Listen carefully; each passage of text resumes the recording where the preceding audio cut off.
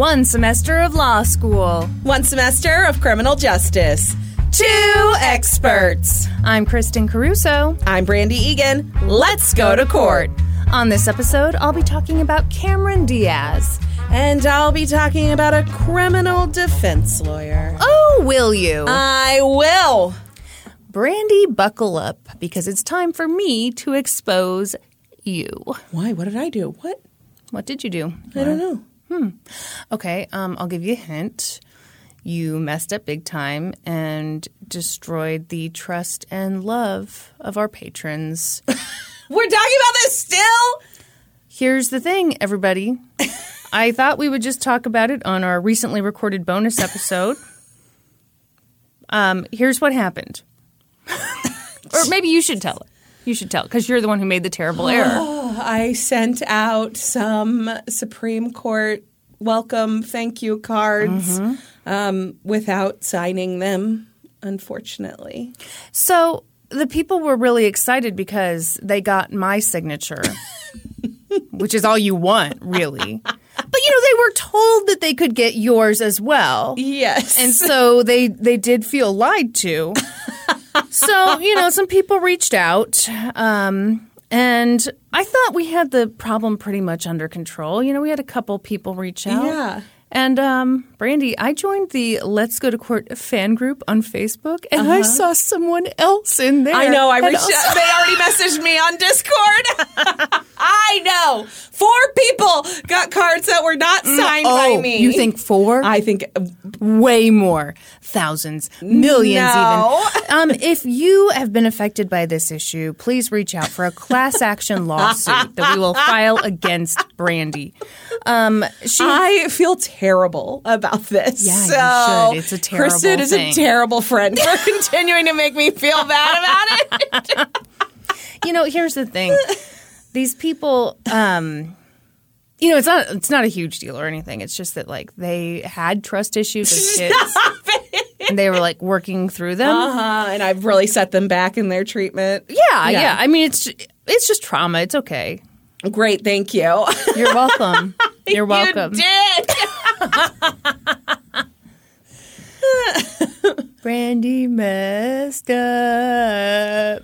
Thank you. She handles it really well, everybody. Yeah, I hate making mistakes, so I apologize to anybody who got a card without my signature. Brandy, how do you handle mistakes? What? I hate it. Do you just beat yourself up? Absolutely. Relentlessly? So what are you telling yourself right now? That I've got it, I've got to be more careful when I'm doing the fucking cards. I have such a system. I literally have no idea how this happened. So I know how it happened. How did it happen?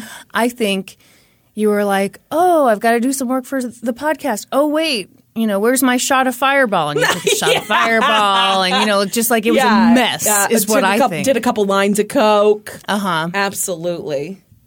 Maybe threw in some ibuprofen. We just don't know. We don't know how wild it got. We just know that the cards suffered as a result. Yeah. My work has suffered. And so you screwed over the people who support us monetarily.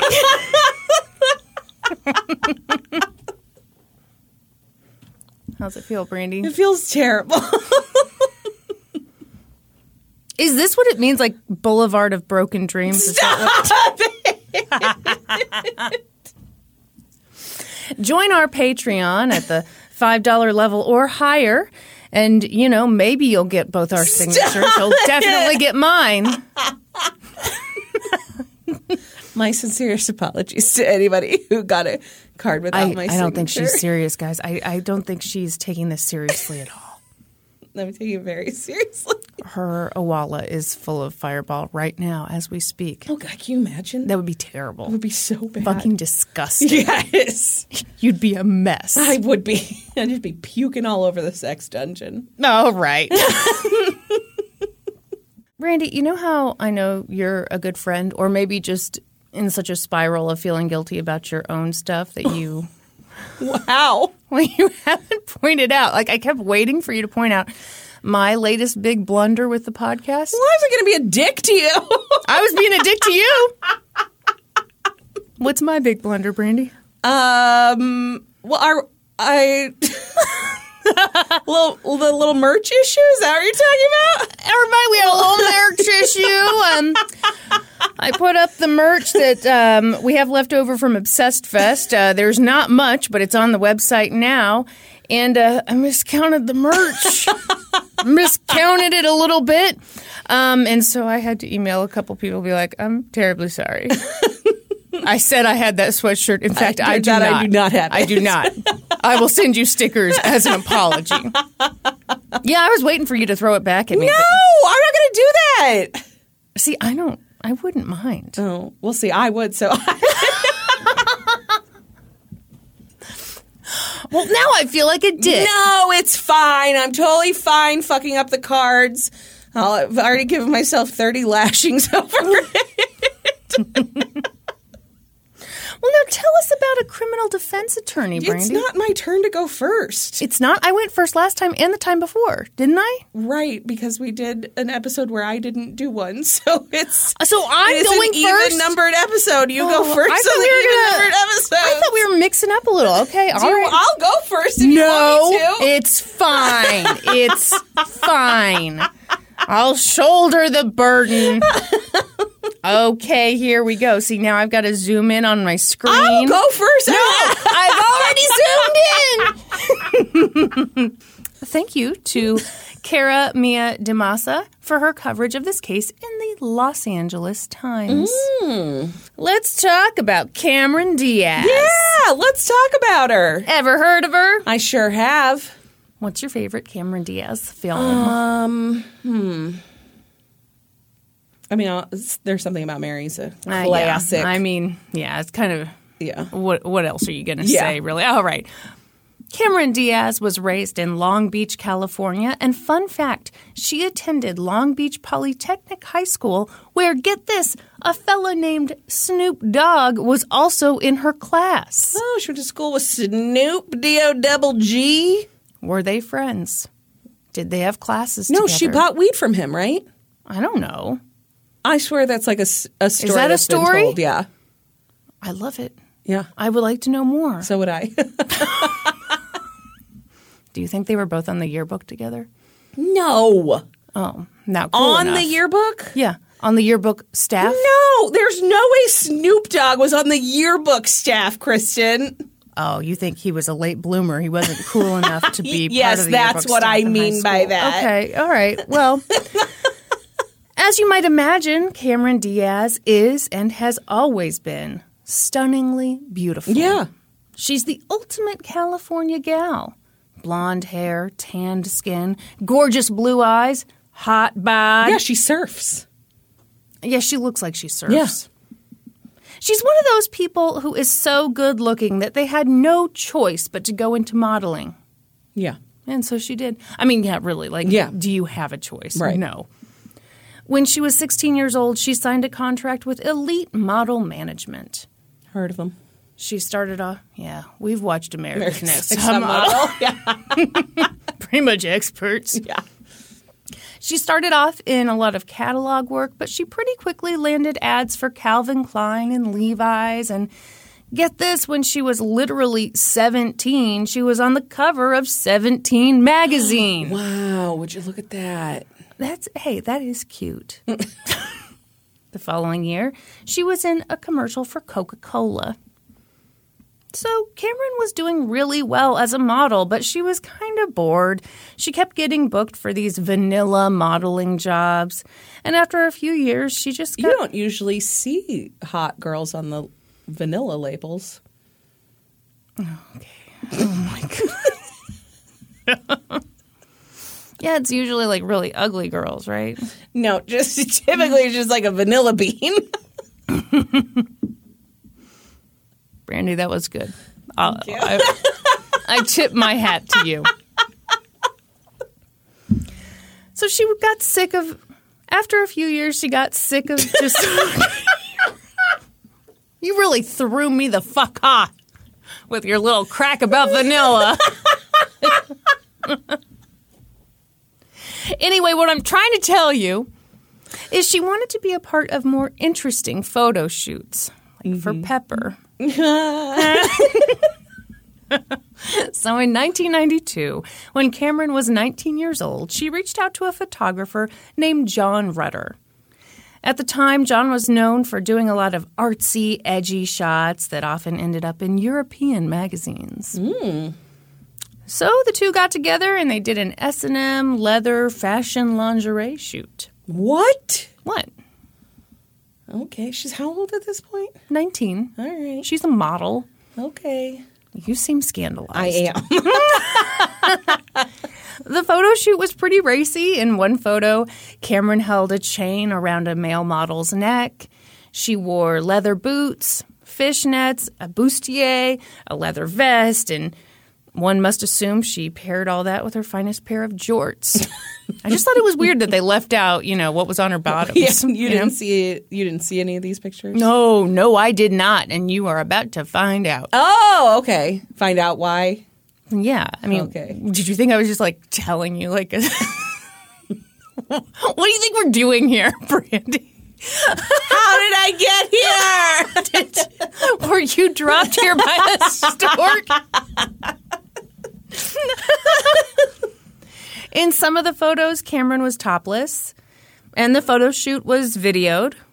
Cameron really enjoyed herself. She thought the photos were, racy and kind of circusy was the word she used. They were so different from what she usually did.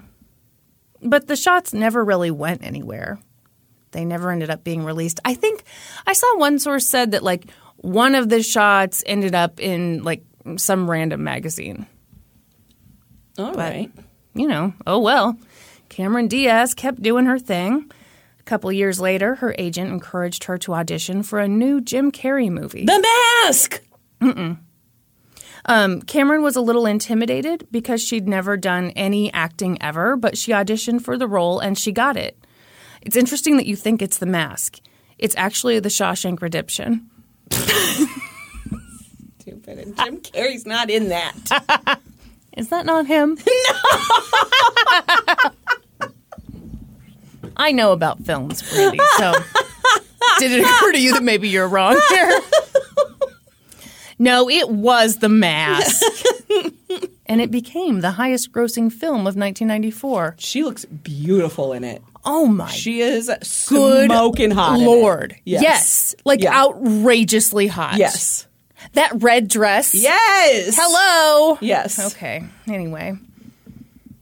Was that the first time you saw me? You're like, oh, my God. Yes, with your half curled under, half flipped up bangs. That is so rude. Okay, I had fucking straight across bangs, so maybe I was jealous. You're like, wow, she's got variety with those bangs. Anyway, that's very hurtful, but I'm going to be a professional and continue on with this story. Which, by the way, is just a random story. It has nothing to do with anything. There's no court stuff about to happen. Great. Yeah. The Mask really changed Cameron's career. From that point on, she was an actress. She starred in a bunch of comedies, including My Best Friend's Wedding, and of course, There's Something About Mary. And after that, she tried her hand at dramatic roles in Being John Malkovich and Any Given Sunday. I've never seen either of those. Me neither. Oh, actually, I have seen Any Given Sunday. I think she plays the manager of a football team, and you see dongs in the locker room. Do you really? Yes. Big dongs. Swinging dongs. Close-up shots of dongs or just dongs in passing? I think it's pretty much in passing, but I was pretty young when I saw it, and I may have been traumatized by it. It's not often you see dongs in films. Yeah. I really hate that. Yeah. They show women all the time. Yes, you see tits nonstop. What's so precious about a penis that we can't see that as well? Yes. Game of Thrones. Sorry, I'm still mad. It's been years. Yes. A lot of people are mad about the finale. I'm mad about the lack of dongs. Just make it fair, you know? Anyway. She became an A-lister. Her paychecks got beefier. The accolades rolled in. She was nominated for 3 Golden Globes, Brandy. She was? Yeah, eventually. I'm kind of working outside the timeline a little bit. Time is a construct. Yeah. She also got a Critics' Choice Award. Oh, okay. For what? Do you know? I don't. Okay, great. Forget I asked. She was on top of the world. And then she starred in a movie that would make all other movies look like dog shit. I'm talking, of course, about Charlie's Angels, starring Cameron Diaz, Drew Barrymore, and Lucy Liu as crime-fighting, ass-kicking detectives. That's right. I don't think I need to tell you that the movie was a huge hit. It grossed $264 million. Wow, that's pretty good. Well, yeah. The movie was fun, action-packed, a little goofy. It came with a bomb-ass soundtrack. And yes, Kyla owned the CD. And yes, I did borrow it. Did you give it back? Hell no. The soundtrack included Independent Women by Destiny's Child. Yeah. Groove is in the Heart by D-Light. And of course, Brandy, You're a Fine Girl by The Looking Glass. With what? An intro from Tom Green. Yeah. Tom Green sang it in the movie. Yes, it's true. It parlayed into the Looking Glass version. I had it on a burned CD. But you know, Brandy, not everyone appreciates great art in its time. Roger Ebert gave the film half of 1 star. Oh, no. The film critic for the New York Times wrote, "Of course it's terrible, but did it have to be this bad?" Oh, no. The San Francisco Chronicle called it an utter debacle. A debacle? An utter debacle. Wow. I think they're taking it too seriously. Yeah. But you know what they say? Fuck the haters. This thing made money. Let's make another one. Just a couple years later, Cameron Diaz, Drew Barrymore, and Lucy Liu were back at it again for Charlie's Angels Full Throttle. I never saw that one. I think I saw both of these films. I remember seeing the first one. I don't remember seeing this one. It's really amazing when you consider how few films I've seen that I saw both of these movies. Had plenty of time to see the Charlie's Angels movies. You make time, okay? When something's a priority, you make time. By this point, Cameron had become even more popular. She'd starred as Princess Fiona in Shrek. Oh, yeah! She'd starred in the criminally underrated film The Sweetest Thing, followed by the epic stinker Gangs of New York. The Sweetest Thing is a so good. Wonderful movie. Yes. It's very good. It's so underrated, right? It is, yes. And Gangs of New York sucks balls. Yeah, it's not good. Oh, my gosh. That's one of those movies I get mad thinking about because I thought the trailer looked so good. I did, too. And then I was bored to fucking tears. Everyone was, because that movie is 5 years long. Yes, it is. It is. It's so long. It's terrible. Yes. Boy, oh boy. Charlie's Angels Full Throttle was posed to be another moneymaker, even though Brandy didn't see it, apparently. No. Did it flop? We're not there yet, Oh, I'm sorry. Brandy. Keep your pants on. Keep your jorts on. Yeah, I'm rocking jorts today. It was scheduled to be released in the summer of 2003, and there was a big ad campaign behind it. Everything was going great. Nothing could go wrong. Summer of 2003, there's a chance we saw this movie together. Yeah, that's why I think you're full of shit Maybe when you I say did you see haven't it. seen this. I think we for sure saw this together. You really think you didn't see this movie? I really didn't think I had, but that timing, we for sure went and saw it together. Yeah, so. yeah. You're talking out your ass, Brandy. And I won't put up with it. You know we went to the AMC 30. Yeah, for sure. But it was at this time, just a few days before the movie was set to premiere, that the photographer, John Rutter, came a-knockin'.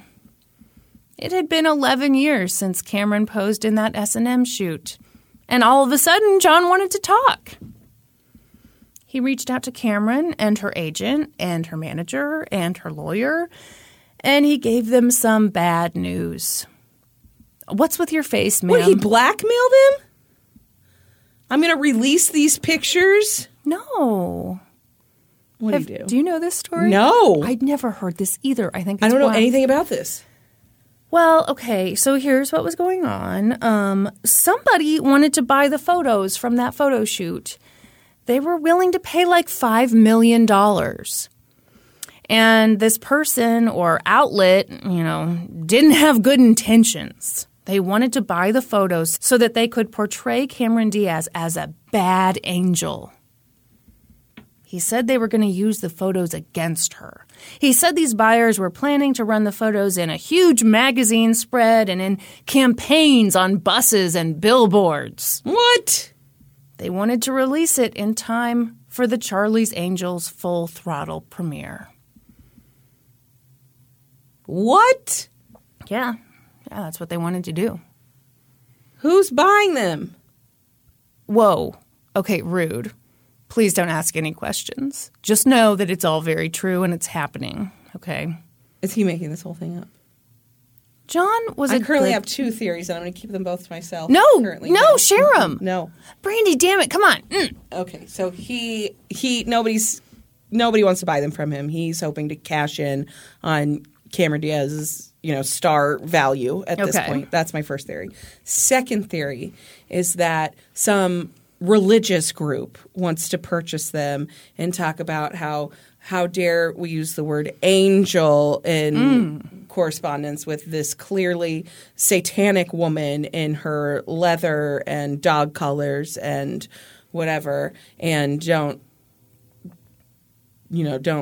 tread on the good name of the Lord. Those are my two theories currently. Personally, I love the second one.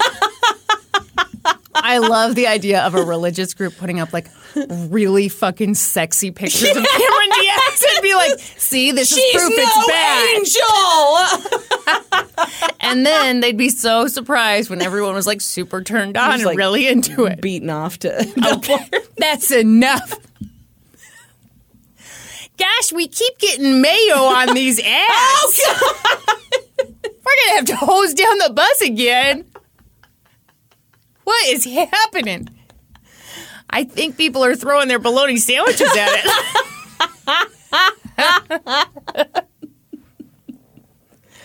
Brandy, John was just a good guy, okay? No, he wasn't. Yeah, he was. He said that instead of selling the photos to this scummy mystery person, he'd be willing to sell the photos instead to Cameron for like a measly $3.3 million. 3.3? Yeah. Okay. Pocket change, bitch. So he's just extorting her. No, he's giving her a discount. Okay. And, he was willing to give her like 2 days to come up with the money. So that was nice because I'm sure the bank was about to close. Did he deliver her a letter that just cut out magazine pieces demanding this money? He's playing it real cool. So I think this is interesting. Initially, it seems that Cameron didn't think she was being extorted. In fact, she says at first she actually offered to do a deal with John where they would jointly sell a few of the photos to like a reputable outlet and, give a portion of the proceeds to charity. She figured that if these photos had to come out, they could work something out together. But John didn't want to do that. Yeah, John was not on board for that idea. And finally, Cameron asked the question that you asked a few minutes ago, which was, who are these people who want to buy these photos and, put up this, buses, billboards, for real? Yeah. John refused to tell her. Christian group. It was focused on the family.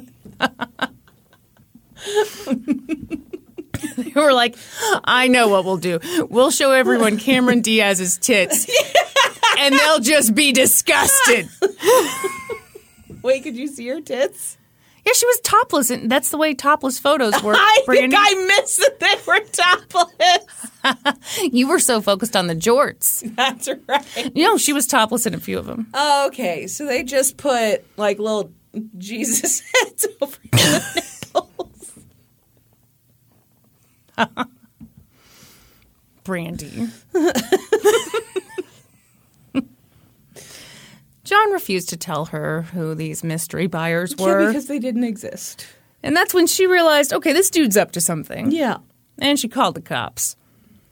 For what it's worth, John claimed that the photos were his. He'd done nothing wrong. He had a photo release with Cameron Diaz's signature on it. What do you think of that? Well, I mean, he's probably right legally. I'm sorry, is that a word? Legally speaking.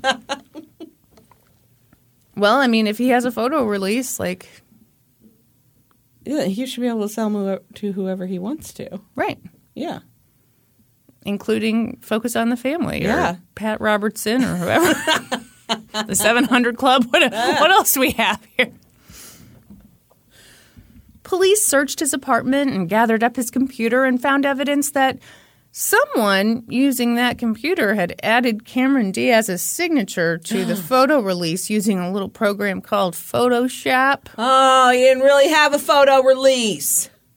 I mean, he did have one. Not a legit one. Well, which makes sense, because otherwise, what the fuck is he doing talking to Cameron Diaz? If he really had a photo release, he'd just sell them to whoever the fuck he wanted.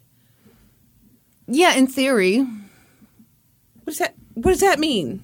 In theory. How dare you? How dare you? I sounded nothing like that. Try it again, but sexier. No, like, I could see, like, if I've got these sexy photos of you, which I have many of them, just tons of shoeboxes full of them. I could see, you know, like, hey, I've got this rando who wants to buy them off eBay. Do you want to buy them instead? Okay. Right? I mean, like... Sure. Yeah. Sure, okay. I'll entertain the idea. So, John Rutter was charged with attempted grand theft, forgery, perjury, and extortion. Yeah. Though the extortion charge was later dropped. Why? Just calm down. I mean, he seems to be extorting her to me.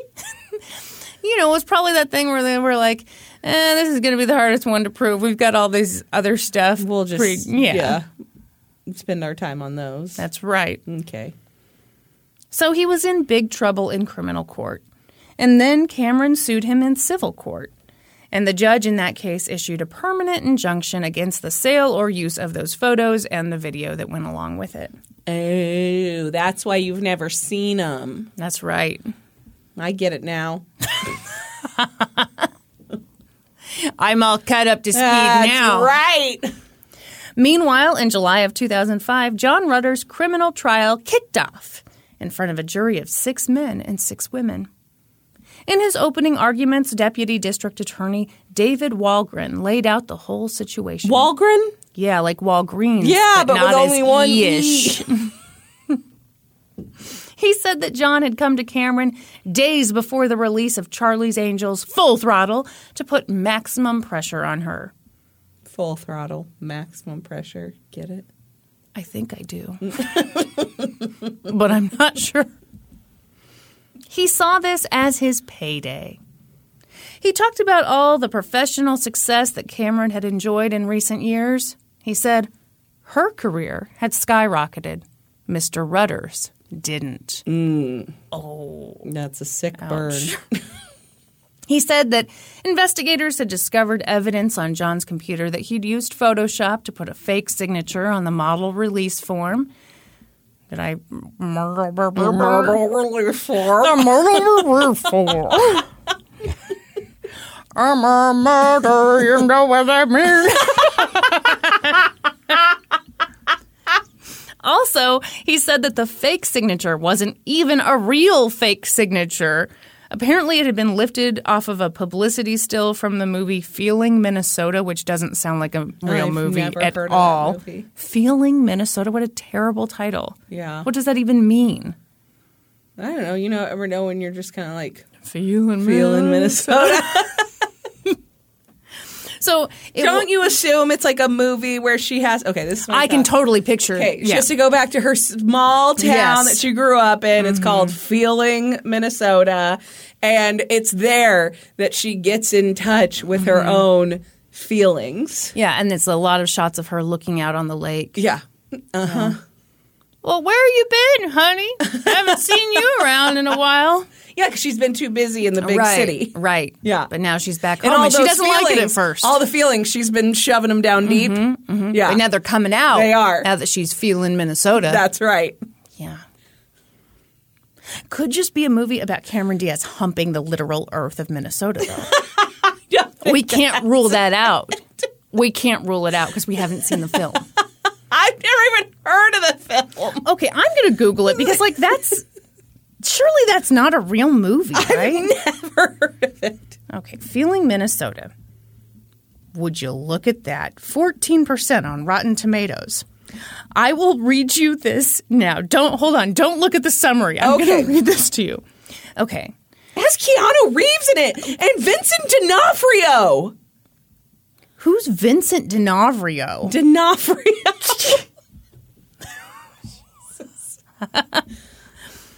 Sam Clayton, played by Vincent D'Onofrio, his marriage to ex-stripper Freddie, played by Cameron Diaz, comes about when she's strong-armed into the match, by Red, a club proprietor who once did her a favor. But Reddy falls in love with Keanu Reeves as Sam's brother, and the pair I'm so confused. What? The pair tries to escape the situation together. It isn't long before both Sam and Red catch up to them, resulting in threats against the two of them. What? Dan Aykroyd's also in this movie. What a letdown. Our movie was better. I agree. People would have actually seen our movie. I'm sorry.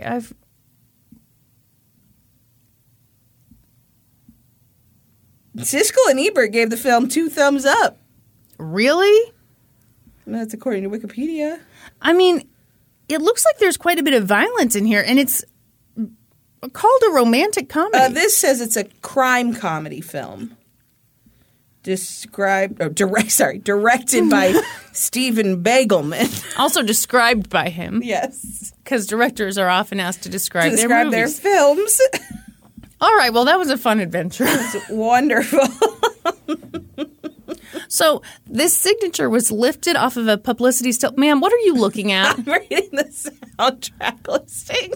See if there's anything good on there. It also has Brandy, You're a Fine Girl on it.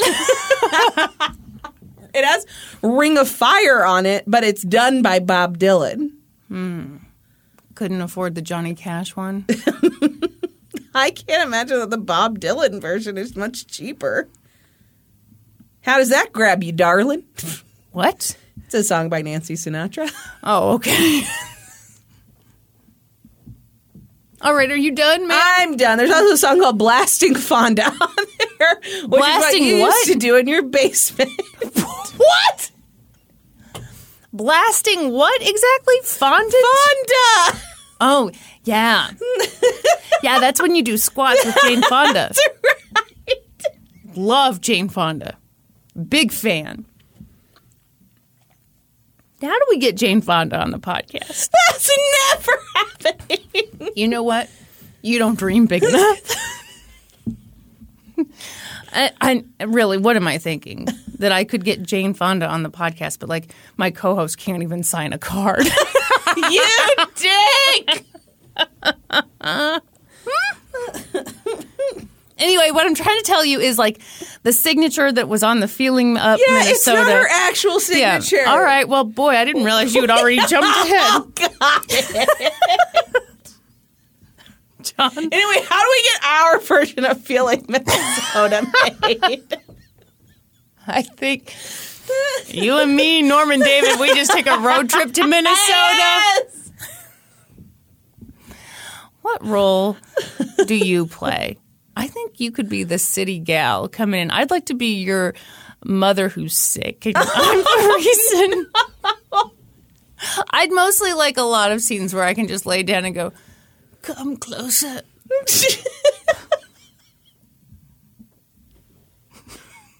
Anyway, John Rutter's... Wait, was it her real signature? I'm not real clear. Shut up. You know the whole story. I didn't even have to tell you that story. You just knew it.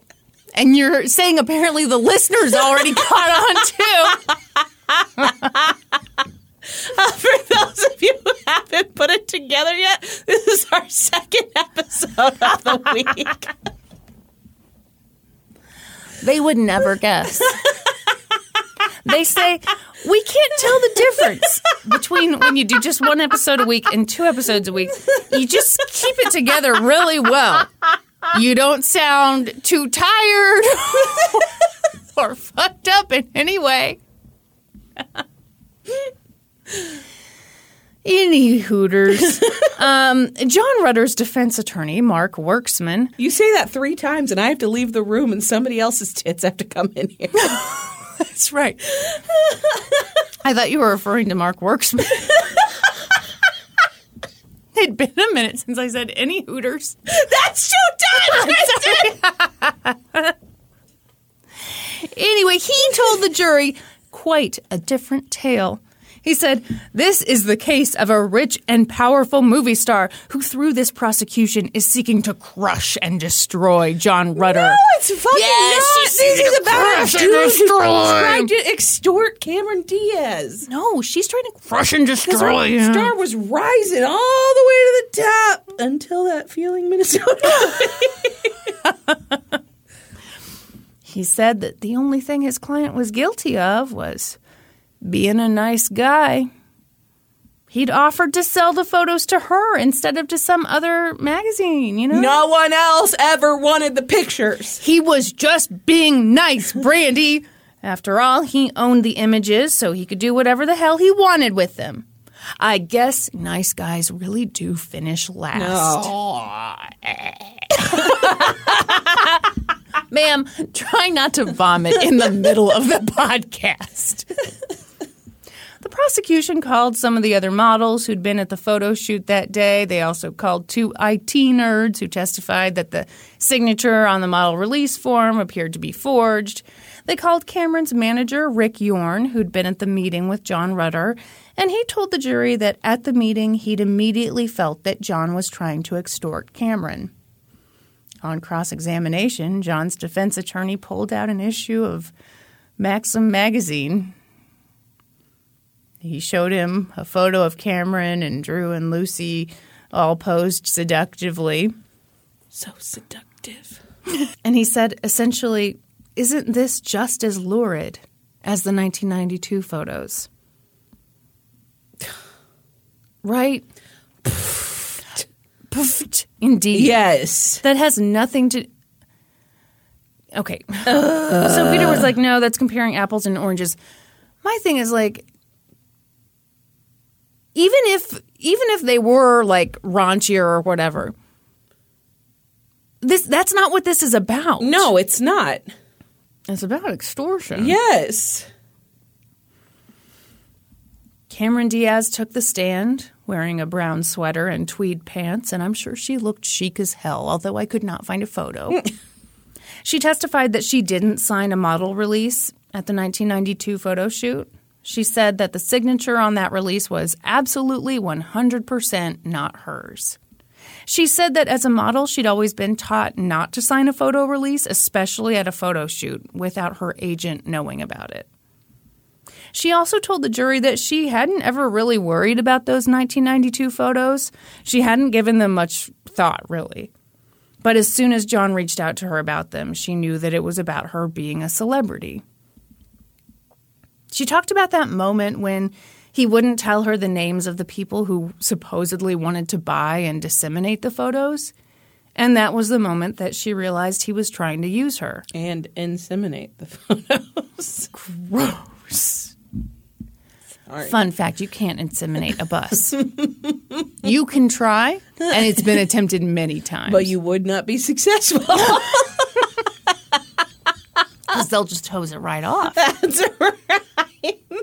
She said, I was furious. I have a temper with certain things. When people come after me, I've never felt so violated. It leaves a hole in my chest. I was sick to my stomach. A big part of the defense was the idea that Cameron Diaz was a big actress who was now embarrassed by her past. She was embarrassed by what she'd done at the photo shoot, and now she was trying to make it go away. But she told the jury that she didn't have any problem showing her breasts and that she'd felt the photo shoot was a safe environment. You know, it was a professional photo shoot. And that actually her boobs looked pretty good in those photos. So, you know, she had that going for her. Yeah, they were taken when she was, 19? Yeah. Yeah. And she's Cameron Diaz. Yeah, I bet her tits looked amazing. At one point during cross-examination, defense attorney Mark Worksman busted out a little bulletin board to which he had pinned 4 of the Maxim magazine pictures, with Cameron in a bikini, and Drew Barrymore and Lucy Liu were also there. I assume they were in bikinis too. Uh-huh. And Mark goes, "It was a sexy movie, right?" And Cameron goes, "Thank you, I guess." Like, you fucking weirdo. What? After the prosecution rested, the defense made a motion to dismiss the case. And Judge Michael Pastor was like, "Nice try. We're going to keep it moving." The defense called John Rutter's former agent, Frank Moore. Frank testified that John had always been vigilant about getting models to sign photo releases. He said they were standard for photo shoots. On cross-examination, the prosecution was like, "Okay, but do you know if Cameron Diaz signed a release?" And Frank had to admit that he didn't. I'm really surprised that the photo release wasn't just standard practice, right? Yeah, I am too.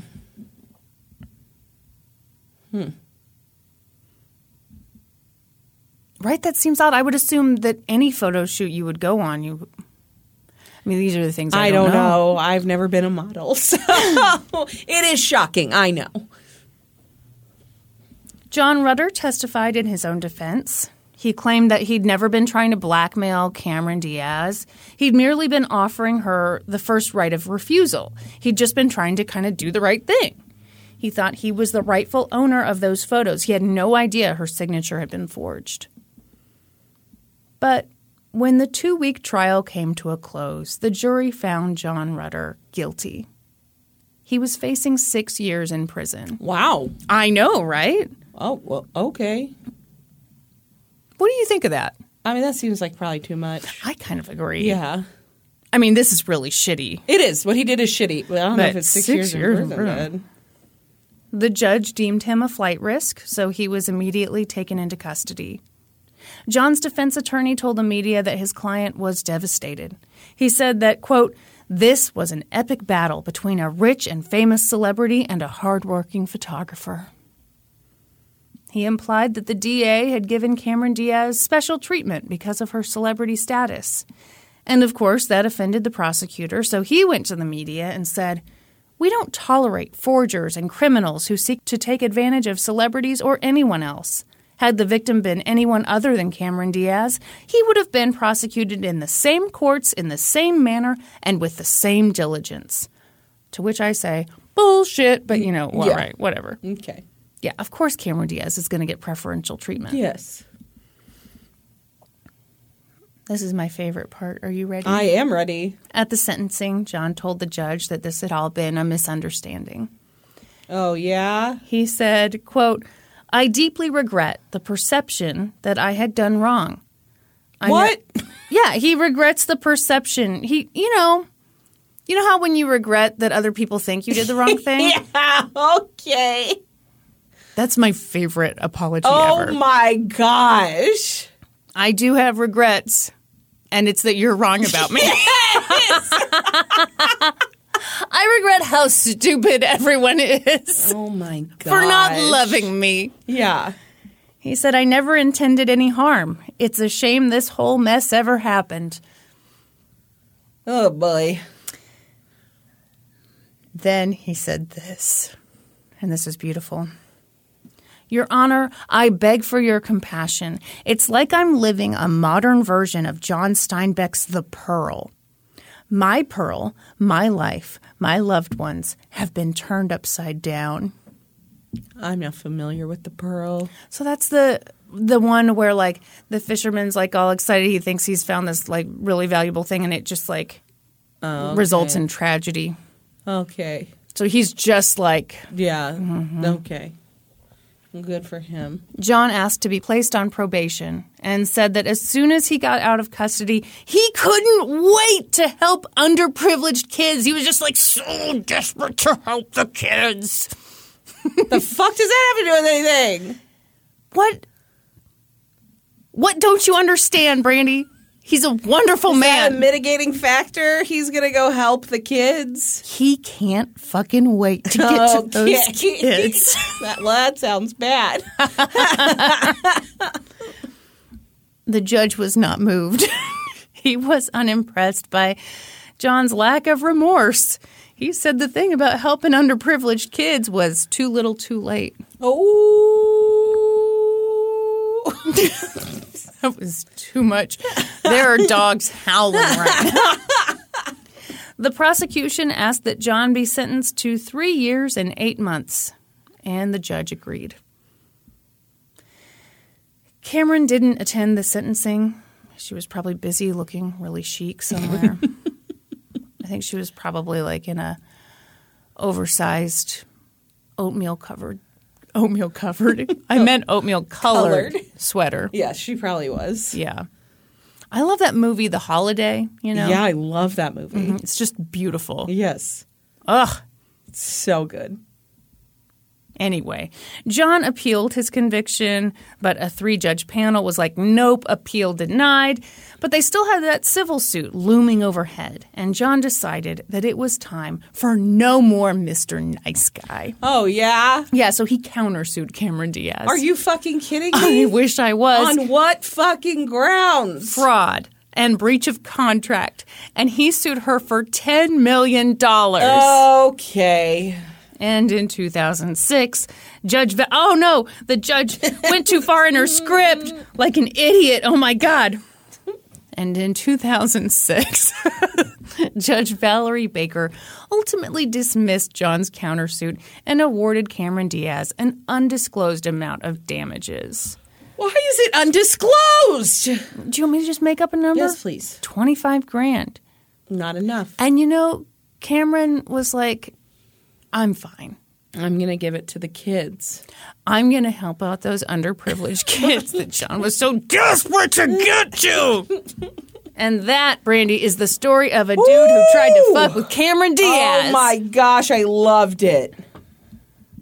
I had never heard that before. I thought it was kind of wild. Yeah, it is wild. It really didn't get a ton of media coverage. I've never heard it, and I'm constantly looking at media. Oh, right. Do you need to get more little drinky drink there? Or? No, I will soldier on. Okay, great. Let's talk about a criminal defense lawyer then. Oh, I just took a slurp of my drink and it was really loud and I'm very sorry. Let's talk about a criminal defense lawyer. I don't think you had to start over. Okay. I mean, I think people could have lived. You think they heard through it? Okay. A shout out to an episode of Forensic Files. Almost this whole thing comes from an episode of Forensic Files. So here we go. In the late 1990s, Leslie Vaughn was a well-known and well-respected criminal defense attorney in San Antonio, Texas.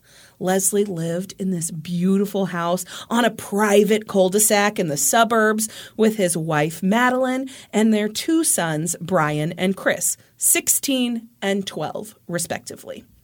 I'm always so thrown when a Leslie is a man. Oh, you didn't expect him to be a man? No, yeah, I'm always so thrown. Yes.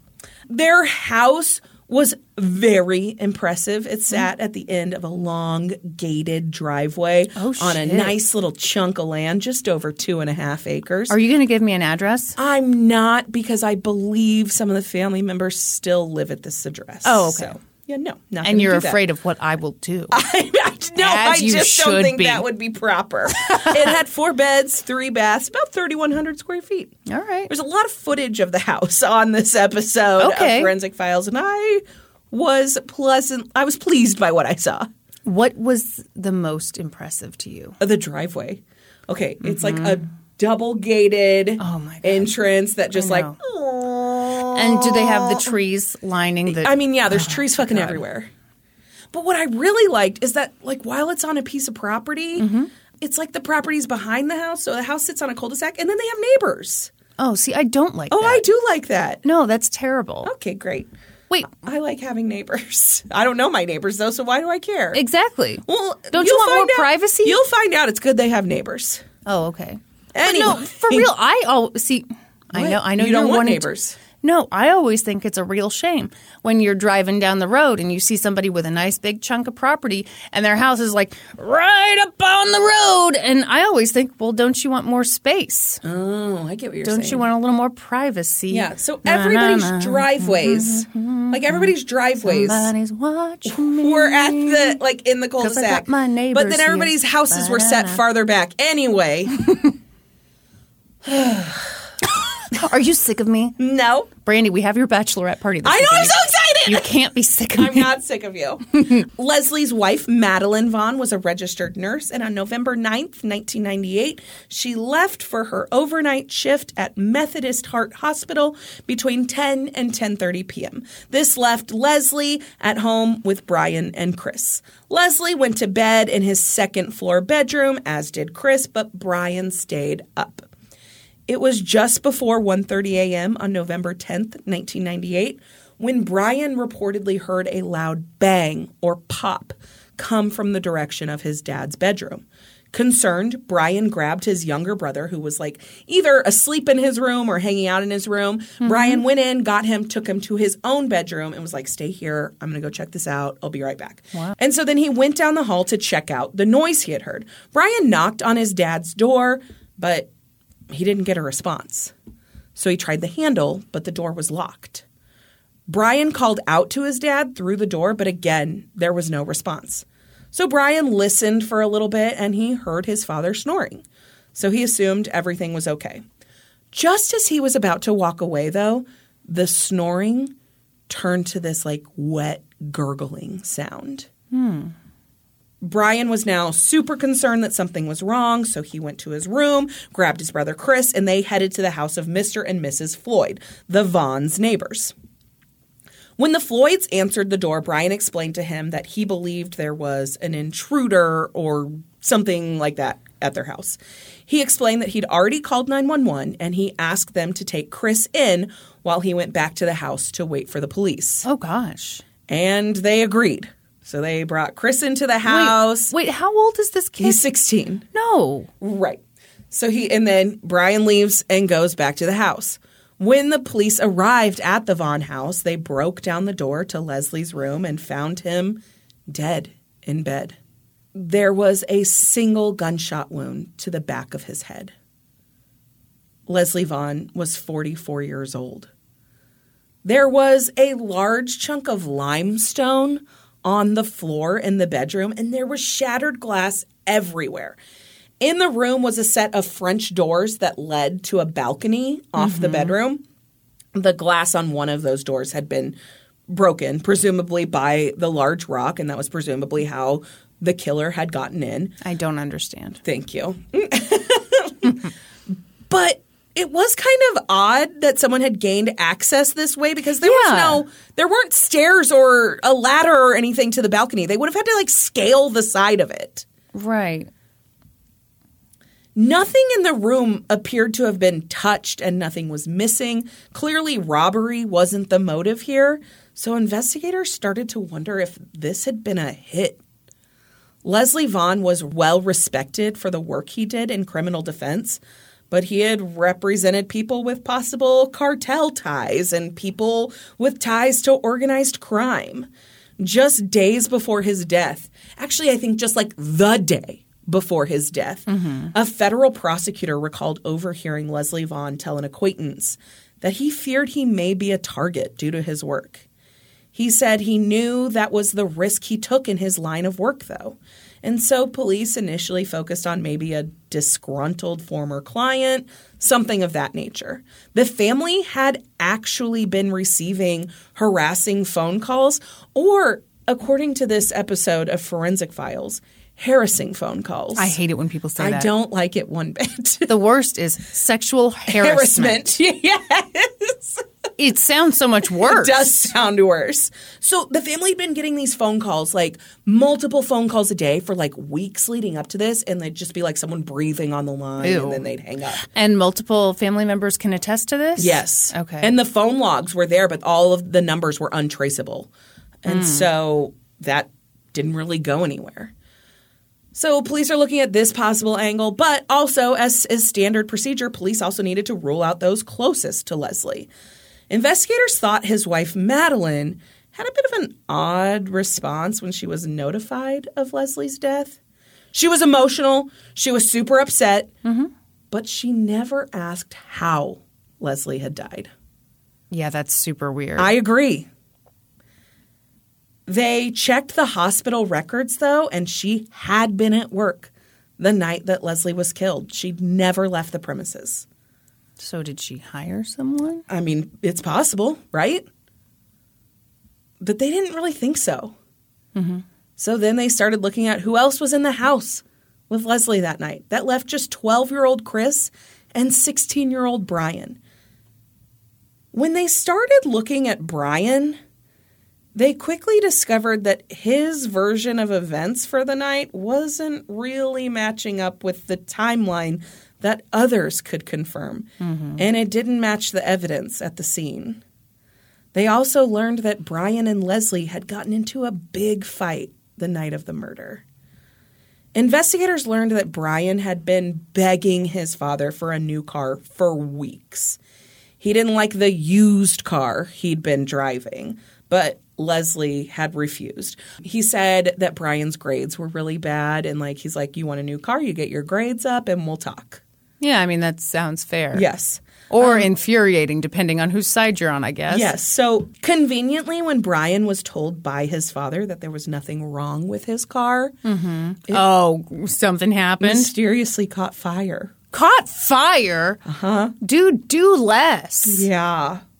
It was declared a total loss. Well, I bet it was. You light a car on fire. Yeah. So it appears that at the time there was a lot of side eye at Brian about this, but no actual investigation took place.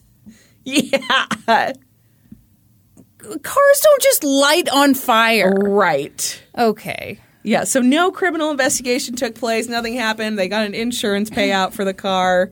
Yeah. I'm surprised know, the insurance. Okay, well. Yes. All right. Was he punished by being given a new car? No. So on November 9th, Brian and Leslie had gone to a car dealership to look for a replacement car. But Brian was super upset when his father only offered to get him another used car. Brian wanted, nay, Brian needed a brand new car. He could not settle for a used car, would not settle for a used car. What kind of brand new car? I'm not sure. They showed a little sporty thing in the reenactment, but who knows? Probably had his eye on a brand new Subaru. Yes, I believe that's it. That's what all the kids want. Yeah. Well, this kid is a brat and a father killer. So Brian and his dad got in this big fight about it right there in the dealership, and they left without making a purchase. Well, yeah. I'm not buying you a car if you're going to be a dick. Right. So back at home that evening, the fight continued. Brian was a super talented basketball player. He was in line to be getting a collegiate scholarship to continue playing basketball. And he threatened to quit the basketball team if his dad wouldn't buy him a new car. Bullshit. Right. Bullshit. But Leslie would not budge. Yeah, he's an attorney. He knows a bluff when he hears it. Yeah. So investigators learn about this, and they're like, could an argument over a new car possibly be enough to push Brian to murder his own father? And they were like, yes, because Brandy's telling this story. We all know how this is going to go. So, yeah, police were like, yeah, I think that really might be the case here. And so they started picking apart Brian's version of the night's events, which admittedly, stop it. We were going to cut that part where I said it wrong, Kristen. Nah, we can't. Admittedly, it wasn't that hard to do, as he was a 16-year-old boy and not some criminal mastermind. Yeah. First, there was the timeline. Brian told the police that he had heard the pop just before 1:30 a.m. He'd listened at the door for a bit, and then he'd taken Chris to the neighbor's house after calling 911. And the neighbors, the Floyds, had told investigators that Brian and Chris had come to their door at 1:24 a.m. They had specifically remembered looking at a clock in their bedroom when they heard the knock on the door because of the odd hour. Yeah, no, that makes sense. And so, the time totally stuck out to them. They were sure it was 1:24 a.m. But when they checked the 911 call logs, Brian hadn't placed a call to 911 until 1:46 a.m. Investigators theorized that Brian had spent the 20 minutes from the time when he left the Floyd house to when he called 911 murdering his father and staging the scene. Wow. So he'd gotten Chris out of the house while his dad was sleeping, and then he'd gone back, taken his father's own gun, gone into his bedroom, shot him while he slept, and then thrown the rock through the window to make it, or through the balcony door. French door. Yep. That's the symbol for French door. Everyone, she's gesturing like she's trying to get an airplane to land. And then locked the bedroom door and left it, like closed it behind him, and then called 911. That's really fast. It is really fast. I would agree. Pretty quickly, investigators had determined that the evidence at the scene had to have been staged. Despite heavy rain in recent days, there were no footprints or ladder marks on the ground below the balcony. So for that to be the entry point into this house, they would have left marks. They would have tracked mud across the balcony, and there was none. It did appear that the glass in the French door had actually been shattered when the rock had been thrown through it, but investigators believe that Leslie was already dead when the glass was broken because the glass shards had ended up all over the bed on top of Leslie's body, meaning that the sound of shattering glass right next to where he was sleeping didn't wake roused him up at all. Yeah, there's no way. A further investigation of the glass shards also revealed why did I say also like that? I don't know. Also. Reminded me of how London says, ham. You shouldn't let your baby smoke. That's what I say. Anyway, the glass shards, when they looked further into those, they realized that they weren't just in the bedroom. They'd been tracked out of the bedroom, down the hall a bit, and into a bathroom. So disturbing. Yeah. Investigators believed that Brian had inadvertently done this when he'd left the room after killing his father. So he killed him, broke the glass, and then tracked the glass down the hall, not thinking about it, obviously. And then he'd gone into the bathroom to wash his hands, knowing that he needed to wash the gunshot residue off his hands. So here's a kid whose dad is a criminal defense attorney who thinks he's like smart enough to pull off the perfect crime, right? He knows like enough stuff to do a couple of things he should have done, but not enough to really cover up his tracks. Yeah. So they were able to trace the tracks of these glass shards into the bathroom, onto the bath mat in front of the bathroom sink. There was also a small amount of blood and tissue on the wall, something maybe that had been cast off when he'd shot his dad. So by his story, there was no reason for that to be there because his whole story is that he went to check on his dad, couldn't get in the door. Yeah. Doors locked. Investigators had dusted Leslie's entire room for fingerprints, and they had found no foreign prints. They only found prints of the Vaughn family members in there. And on the French door leading to the balcony, they only found one set of prints, Brian Vaughn's prints. Then there was the 911 call. So Brian had made a huge misstep on the call. Brian had called 911 and told the dispatcher that he believed his father had been shot. He said he'd been calling out to him and he'd received no response. He'd tried the door. He couldn't get into him. It was locked. And then he made a very incriminating error. Brian said he's bleeding around the mouth area. Well, yeah, how would you know that? And the dispatcher was like, "Did you go in the room?" And Brian said, "No, the door's locked." But the dispatcher had caught the error. Well, yeah. She asked, "How do you know he's bleeding then?"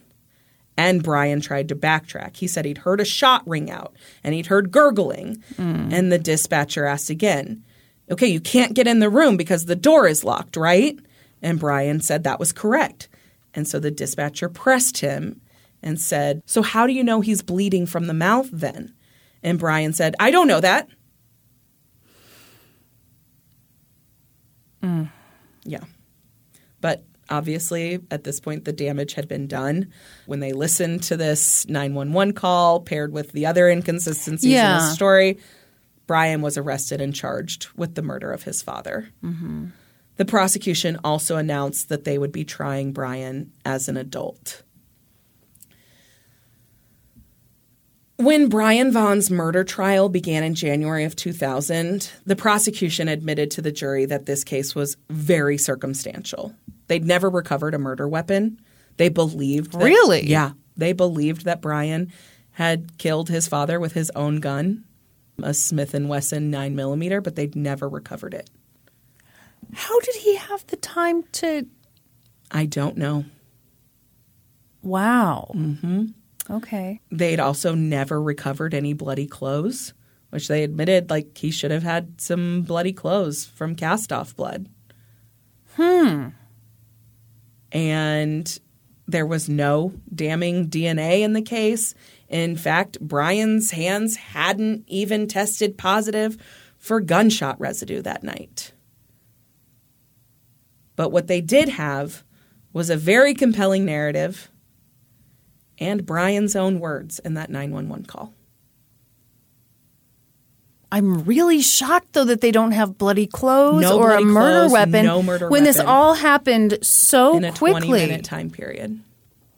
That Here's what I doesn't wonder. really make sense to me. Is it possible that he killed his dad and ditched the stuff before he went to the neighbor's house?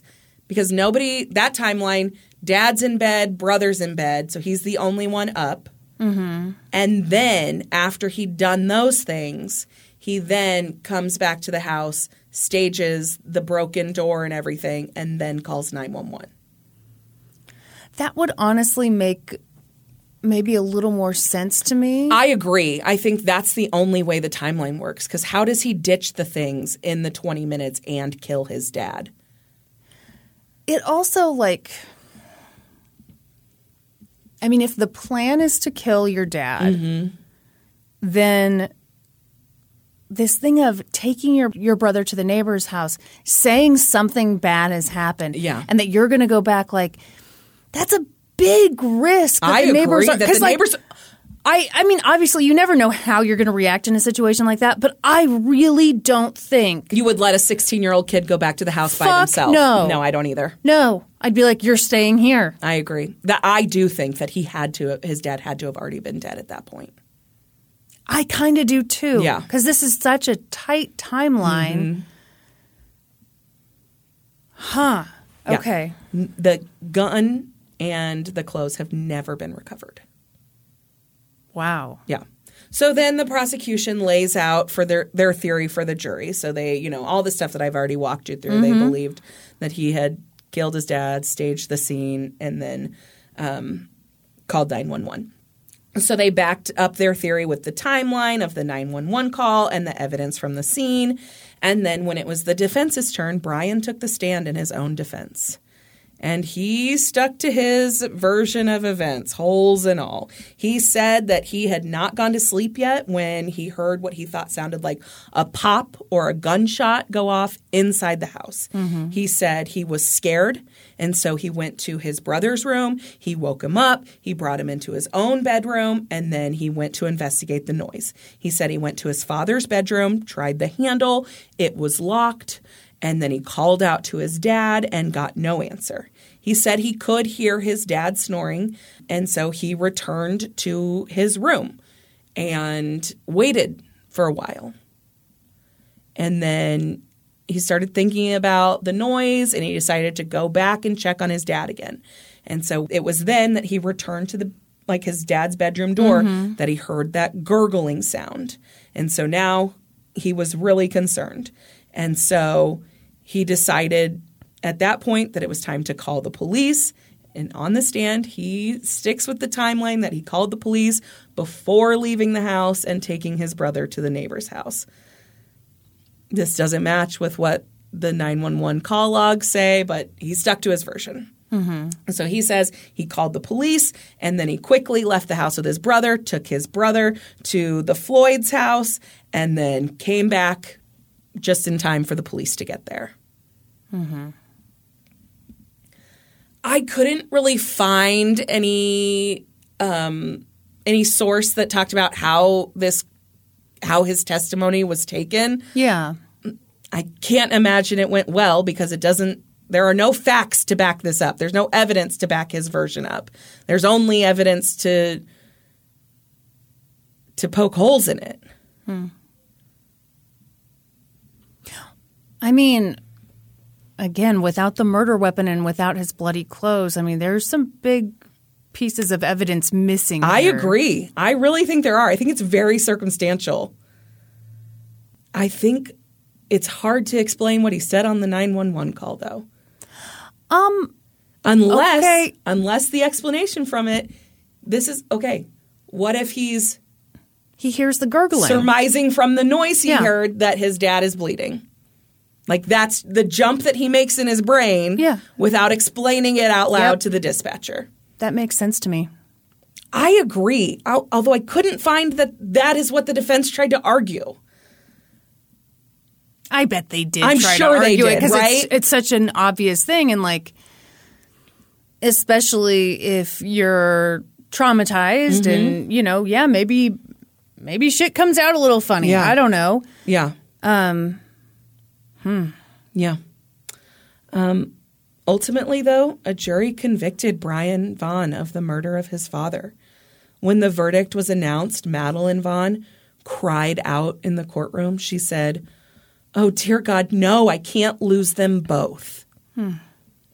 When Brian Vaughn heard the verdict read, he had a surprised look on his face, and then he began weeping as they took him into custody.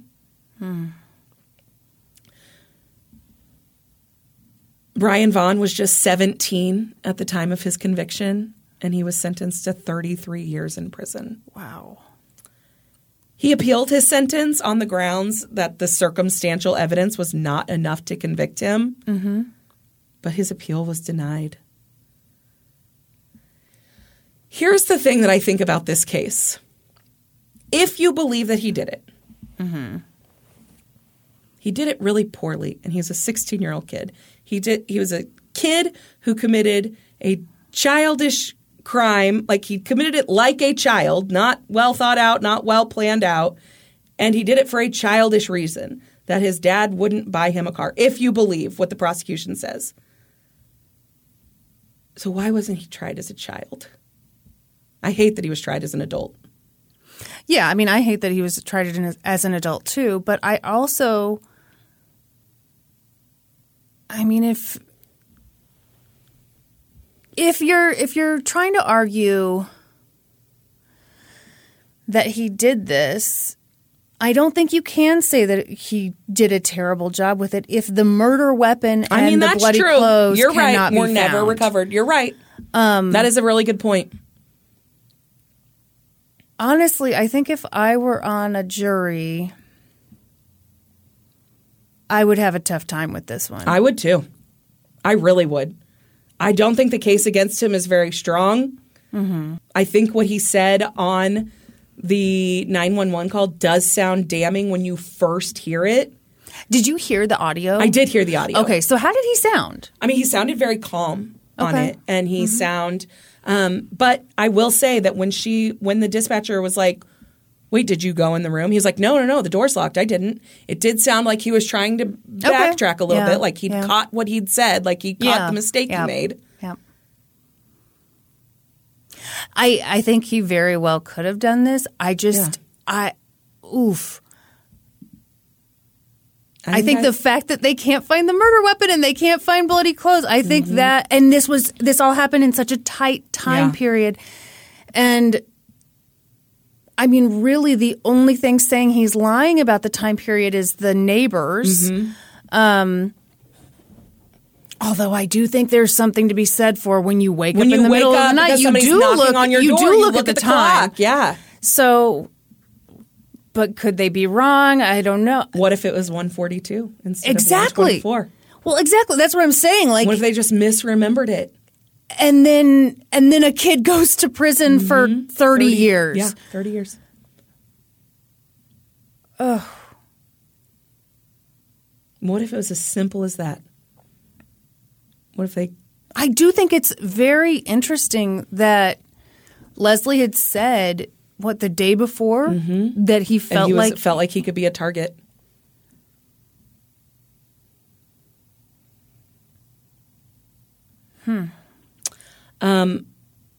So Brian Vaughn went to prison. He served his time. He became eligible for parole in 2017. And according to an updated airing of this Forensic Files episode, he was granted parole in 2017. There were like no news articles about this beyond the initial trial. And like there was like one article about the trial. Yeah. But he would be like 40 years old now. Huh. This one scares me. I agree. That's not a ton. No. To me, it's a really good hunch. I mean, I think it makes sense. Yeah. But I don't know that it would be enough for me to put somebody away. I don't know either. I don't think it is. I think if I was on this jury, I think I would have a really hard time convicting him. Mm-hmm. But I'd also be upset because I think there's a good chance he did. Gosh, I don't know. I'm so torn about this one. I know. I really am. And that's the story of a murder of a criminal defense attorney. Gosh. Either way, that poor family. Oh, absolutely. Yeah. Yeah. When I read that his mom just like... Well, it'd be awful. Awful. And his little brother, I mean... So there was also a moment in the investigation they questioned the brother. They asked him, could Brian kill your dad? And he said, I don't know. They said, would Brian kill your dad? He said, I don't know. And they thought that was really damning, that he said, I don't know. I don't agree. No, he could never do that. He'd never hurt him. I don't agree. I don't either. Because that kid's 12? 12. I mean, he's also just gone through something horribly traumatic. His dad has just been murdered in his house. Well, and you don't know how a kid is taking that question. Like, is it physically possible? Yeah. Well, maybe it is. Yeah. Does it go against what I know of my brother? Yeah. So I don't know. Yeah. Yeah, I don't think that's a smoking gun, which, by the way, they never found. They never found. That's right. That's interesting. Yeah. I don't like it one bit. I know. Oh, you know what I think we should do now? Take some questions from our Discord? Yeah, we should go to those disappointed people in the Discord. You stop it! Does it really make you feel bad? No, I already just feel bad enough, so. Why? Because I hate messing stuff up. But, Brandy, we all mess things up. Not me. I am perfect. I'm like Mary Poppins, practically perfect in every way. We've located the problem, people. To get into our Discord, all you have to do is sign up for our Patreon at the $5 level or higher. You get to chitty chat the day away. You get all the bonus episodes. You get our Zoom calls. And if you go for the $10 level, you get all that. Plus, you get ad-free episodes a day early plus 10% off on merch. And you can order merch and maybe we have it and maybe we don't. It's a real mystery. Ooh, Andrew Skeezy Scunch B asked, do y'all have a favorite book you're reading at the moment? You reading anything good? I just finished The Christie Affair, which I really liked. Oh, excellent. Are you familiar with it? I'm not. Okay.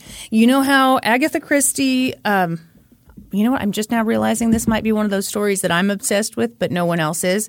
Okay. Agatha Christie's husband was cheating on her. He tells her, I want a divorce. I'm going to go marry this new lady. She was devastated. So she fucked off. Murdered him? No. Oh, okay. Sorry. It would be a much different story. Yes. She fucked off and disappeared for I think it was 11 days or something. I can't remember. What'd she do? She hid out, and there was this, huge search for her. She wasn't a super famous author at that point. She'd had quite a few books published, but this was a wild story, and she had basically been camped out at a spa.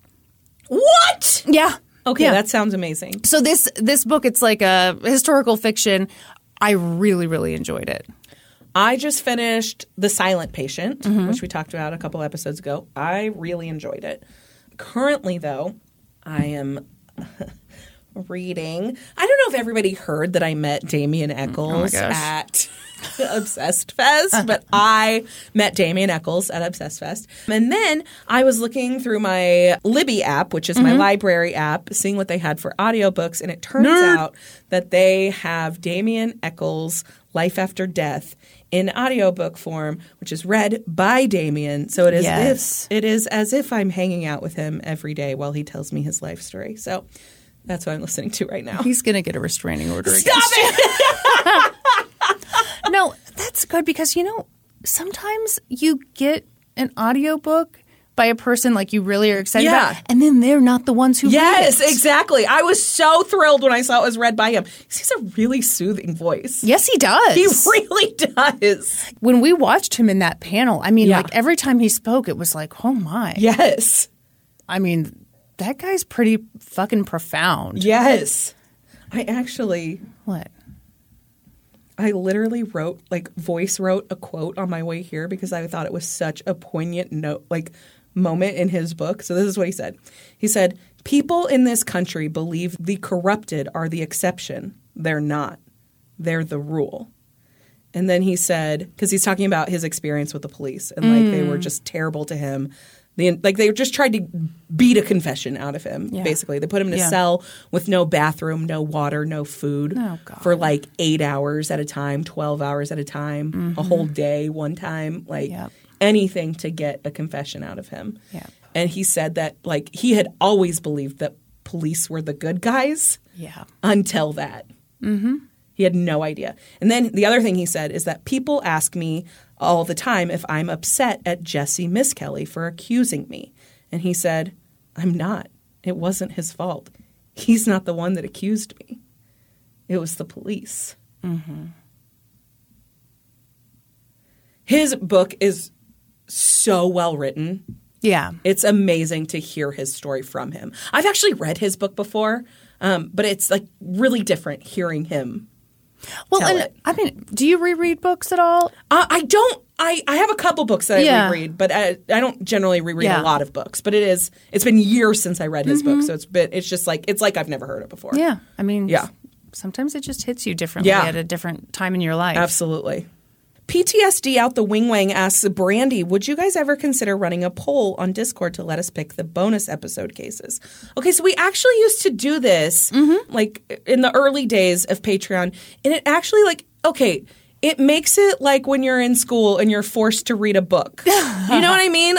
Somehow being shoehorned into a topic makes the topic not fun anymore. Yeah. So we stopped doing it. Yeah, we stopped doing it because we felt like the episodes weren't as good. Yeah. Yep. Because our spirits weren't into them. We're artists. That's right. You have to respect the process of our art. These dong jokes don't write themselves. That's right. Ooh. I know how you're going to answer this, but I just want to confirm.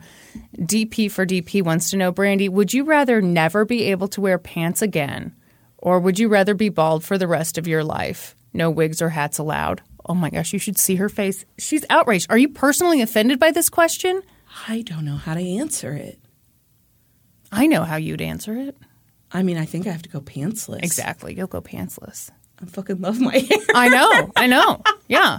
Yeah, I'd have to, which sounds horrible.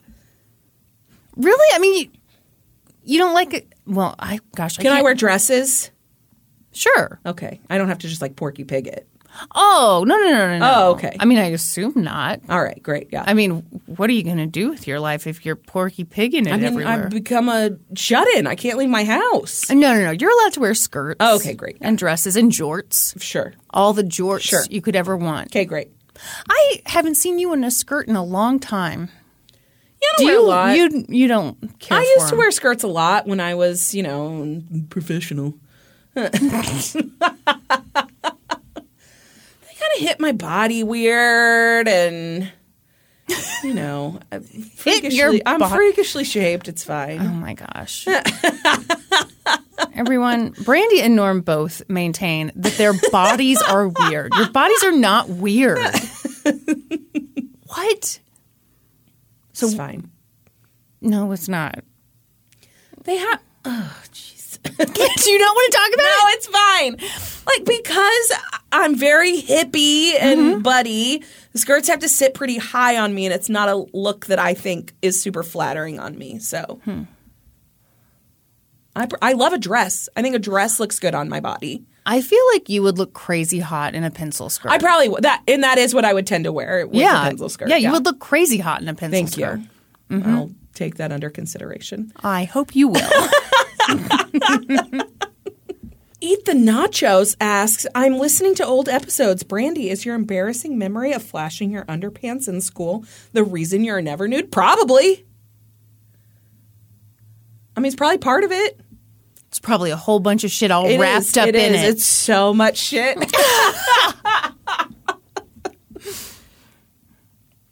Yeah. I mean, that's a part of it. Probably a small part of it. Yeah. The main part of it comes from me thinking my body is freakish. I wasn't going to say that, but it's like, man, we just heard the answer to the other question, and that's the answer to this question.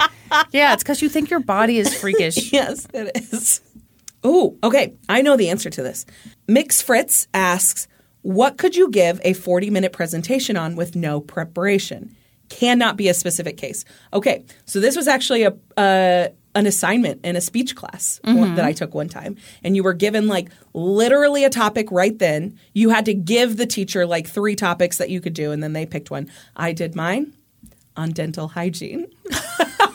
Of course you did. Everyone, Brandy has amazing teeth. I know a lot about dental hygiene because my mom was a dental hygienist for years. And so, yeah, I could give a 40-minute presentation on dental hygiene like that. What could you do? What were your other 2 topics that you had? I can't remember. I can do nothing without preparation. Nothing? You couldn't get up and fucking bullshit your way through a skincare presentation? No, my thing... You said no.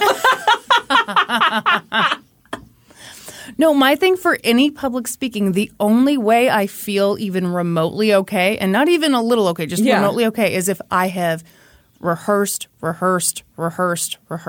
Okay. So yeah, the idea of like standing up and bullshitting for 40 minutes, no. Sounds terrible. Also, listening to someone riff for 40 minutes, that sounds terrible too. You know what I hate? What? The disrespect of, I'm just going to get out there and wing it. Oh, yeah, I don't like that either. I would never come to something unprepared. Yeah. No, I think people are fooling themselves when they're like, people won't know. Yeah. People will know.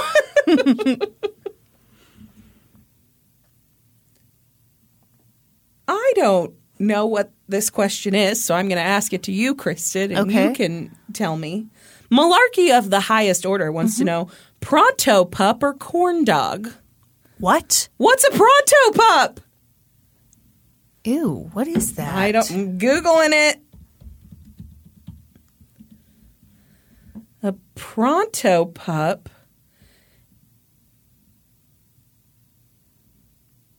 It's an amusement park and carnival food similar to a corn dog, but it's made with flour mix.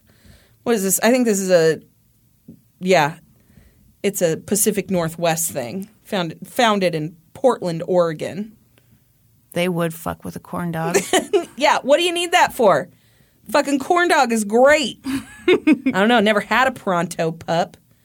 Ooh, this is a family podcast wants to know, have you ever used a peeling foot mask? Have you used one of those? No, they freak me out. Those baby feet things. Baby feet Yeah, that's what it's called. It's called baby feet. Really? You put it on your foot. You put like this little like sock thing on your foot. You let the stuff soak in. You take it off. Your whole foot peels off. Oh, I need that. I think I do need that. You do. I told you about... You do it. I'll watch. Okay. Well, I told you about that time. Oh my gosh, this was so embarrassing. Everyone, before Obsessed Fest, I needed a pedicure. Like, it had been a little too long, and I have gross feet. I just do. I have men's feet. I have my dad's feet attached to my ankles, and running, makes your feet gross too. Yeah. So I went to this new salon for the first time. I, wanted to try it out. They had great ratings, and, it was very nice. And I got a pedicure, and the guy looked at the bottom of my feet and goes,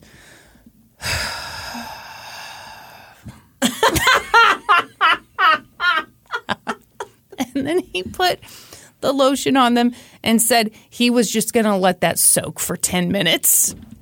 And I felt ashamed. Okay, so I also had a pedicure shaming moment. You did? I did. So I had gotten a gel pedicure, and then I'd gone too long, and so I picked all the gel off. So then I went in for a new pedicure before Obsessed Fest, and the guy looked at my feet, and he was like, sometimes just every so often if you just take like a nail brush and just this will get the crusty stuff off your nails. Ew. So there were little remnants of the gel. So on there, he thought it was like foot gunk, and I was like, Ew. "Oh no, I had gel on. I picked it off." And he goes, "Oh, okay." That is disgusting. He thought I just had like gunk. And he's trying to gently tell you, if you wash your yourself, feet every now and again, your body won't be covered in a disgusting crust. Oh, that is nasty. It was horrible. And I'm guessing you had black on your toenails, right? So it was like a black crusties. Right. Oh my God. That's correct. That is terrible. Ooh, have you seen these? I wonder about this too. Nancy Drew wants to know, Kristen, would you ever buy a mini fridge for your skincare products? Okay, I'm not going to lie to you. I've thought about it, but I think it's too much. It's a step too far, don't you think? Step too far. I mean, it seems like wouldn't it feel good though? No, it would feel great, products? but I think I would feel lazy and silly. Even though, I mean, here's the thing. I used to have one of those, gel mask things for your eyes that you're supposed to keep in the refrigerator. Oh, yeah. And I kept it in the refrigerator. The problem is I never actually put it on because it was downstairs. Well, yeah, that's why you need it in your bathroom. No, I understand, but I kept thinking that's ridiculous. I can walk downstairs, and I never did. And then finally, after 2 years of the thing, away? Norm told me it was time. It was time. It was stuck behind the capers. You keep capers? I don't, but Norman likes capers because he's weird. He likes little hard, salty peas? Capers are disgusting. Yeah, I'm not into capers. No. They shouldn't be. Oh my gosh. Okay, Suspicious Midwest Salad asks, are there any plans to create an LGTC cookbook? It could feature recipes of your favorite foods, Suspicious Midwest Salads, Dr. Pepper-inspired dishes, or perhaps have some connection to past cases. I love that idea! I think that's so fun. It is! Oh, we'd have some disgusting recipes. We sure would. Popcorn fucking salad. No, we'd put a little disclaimer that Brandy barfed when she ate this. Yeah, that popcorn salad was disgusting. Yeah. The other thing is we don't have those recipes. Well, yeah, we'd have to tweak them. Make our own versions. So you'd have to test a bunch. Oh, no. Okay, never mind. To keep it fair, we'd have to put in one that makes you throw up. So, if you liked it too much, we'd have to not put that one in the cookbook. Okay, hate it. Thanks. Thanks for the idea that I initially thought was great and then now hate. Okay, I'm interested in this. Brandy, this is from two-time jury alternate. Brandy, weirdest head of hair you've ever worked with. What's the weirdest head of hair you've ever worked with? I used to cut this guy's hair who just had like really, really stick straight hair. Like every hair grew directly out from the scalp. And so it was really hard to get his hair to lay in a way that looked intentional. Wow. Yeah. Like literally every hair grew straight out from where it was on the scalp. And it was coarse enough that it would just stick straight out from there. Well, do you kind of have to do a buzz cut in that case? You got to go pretty short. Yeah. So you can work with the top a little bit because some product can help. Yeah. Yeah, you got to take it pretty short. Okay. And it's difficult to blend. I bet. Yeah. No, I bet if you get a crappy haircut, it shows. Yes. Yes. Probably even just a good haircut could show. Yes, absolutely. Okay, like 3 people have asked this, so I will answer it. Steer Queer Y'all asks, what is London going to be for Halloween this year? She is being Boo from Monsters, Inc., but like in the monster costume. So I had this idea. That's what I wanted her to be. Like I had it like immediately after Halloween last year. Yeah. And then like I'm going to wear a Sully shirt and David's going to wear a Mike Wazowski shirt. And then if Jack goes trick-or-treating with us, we'll get him a themed costume to go with it. It's just undecided if he will be with us that night yet. And don't worry, we're not leaving Jackson out. And so I got her the Boo costume and it came and I was worried that she wouldn't maybe know for sure who Boo is because Monsters, Inc. is a movie she's seen, but it's not one of the things that she watches like repetitively. Right. But I pulled it out of the package and she goes, Boo! And so she got really excited. So now I'm even more excited that she's going to be Boo for Halloween. She's going to be so cute. Yes. And so are you and David. That's right. Cinnamon Toast Bitch asks, Brandy, what is your shampoo and conditioner recommendation for fine hair that's been bleached? I've heard Verb is good, but spending $20 per bottle is a little scary. I'll do it because I love my hair, but I want to make sure it's absolutely worth it. That's 100% my recommendation, but not just Verb, specifically Verb Ghost. So their Ghost line is specifically for spooky people. No, it is reparative, but it is weightless. So it's exactly what you need. You need that little bit of repair because you have chemically treated hair, but you want something weightless for your fine hair. So please get Verb Ghost shampoo and conditioner. What do you recommend for us dry, curly, thick gals? So Verb has a curly line. They just came out with it. I have not tried it yet, though. So you don't know.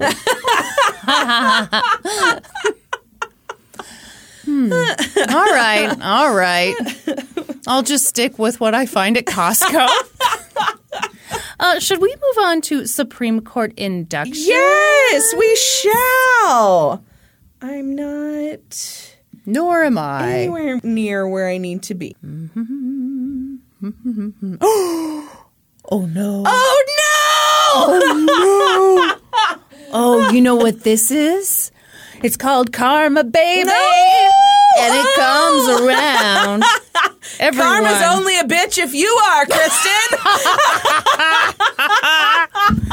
Oh, boy, everyone. Folks, it appears we will not be doing Supreme Court inductions today. And Kristen, why don't you tell the folks why? It's Brandy's job to compile the list, and it seems like she fucked it up. It's not Brandy's job to compile the list. Oh my gosh. You know what? I broke out into a cold sweat as I was scrolling because I thought, I haven't updated this list in a while. And I've basically roasted Brandy this whole fucking episode and the bonus episode. Yes. And in this very week, I... sold merch that we didn't have. I gave refunds, but still. That's right, yeah. And now I didn't prepare the list for the Supreme Court inductions. Might be time for us to hire an assistant. Well, all right. I guess that concludes this episode. Inductions on this episode. Oh, yeah. Sign up for our Patreon. You won't be disappointed. Good grief. Oh, boy. Anyway, thank you, everyone, for all of your support. We appreciate it so much. If you're looking for other ways to support us, please find us on social media. We're on Facebook, Instagram, Patreon, Twitter. Please subscribe to the podcast wherever you listen, and then head on over to Apple Podcasts and leave us a 5-star rating and review. For our professionalism. That's right. Also, while you're at it, subscribe to The Gaming Historian on YouTube. Oh, yeah. Yeah, do that. What else can you subscribe to? I don't know. That's probably good enough. That's good. Yeah. Go subscribe to my husband, the gaming historian. The sexiest man in all of YouTube. Is that what they say about him? That's what they say. Oh, okay. Yes. I did give him a new haircut today. It's looking nice. Mm-hmm. I know. And that's what we say. At the end. It really threw you off tonight. I have some pretty important introductions. It did. Be sure to join us next week when we'll be experts on 2 whole new topics. Podcast adjourned. And now for a note about our process. I read a bunch of stuff, then regurgitate it all back up in my very limited vocabulary. And I copy and paste from the best sources on the web and sometimes Wikipedia. So we owe a huge thank you to the real experts. I got my info from reporting by Cara Mia DeMassa for the Los Angeles Times, as well as reporting from the Seattle Times, MTV, and People.com. I got my info from an episode of Forensic Files, an entry from ForensicFilesNow.com, the Marshall News Messenger, and the Court Record. For a full list of our sources, visit lgtcpodcast.com. Any errors are, of course, ours, but please don't take our word for it. Go read their stuff.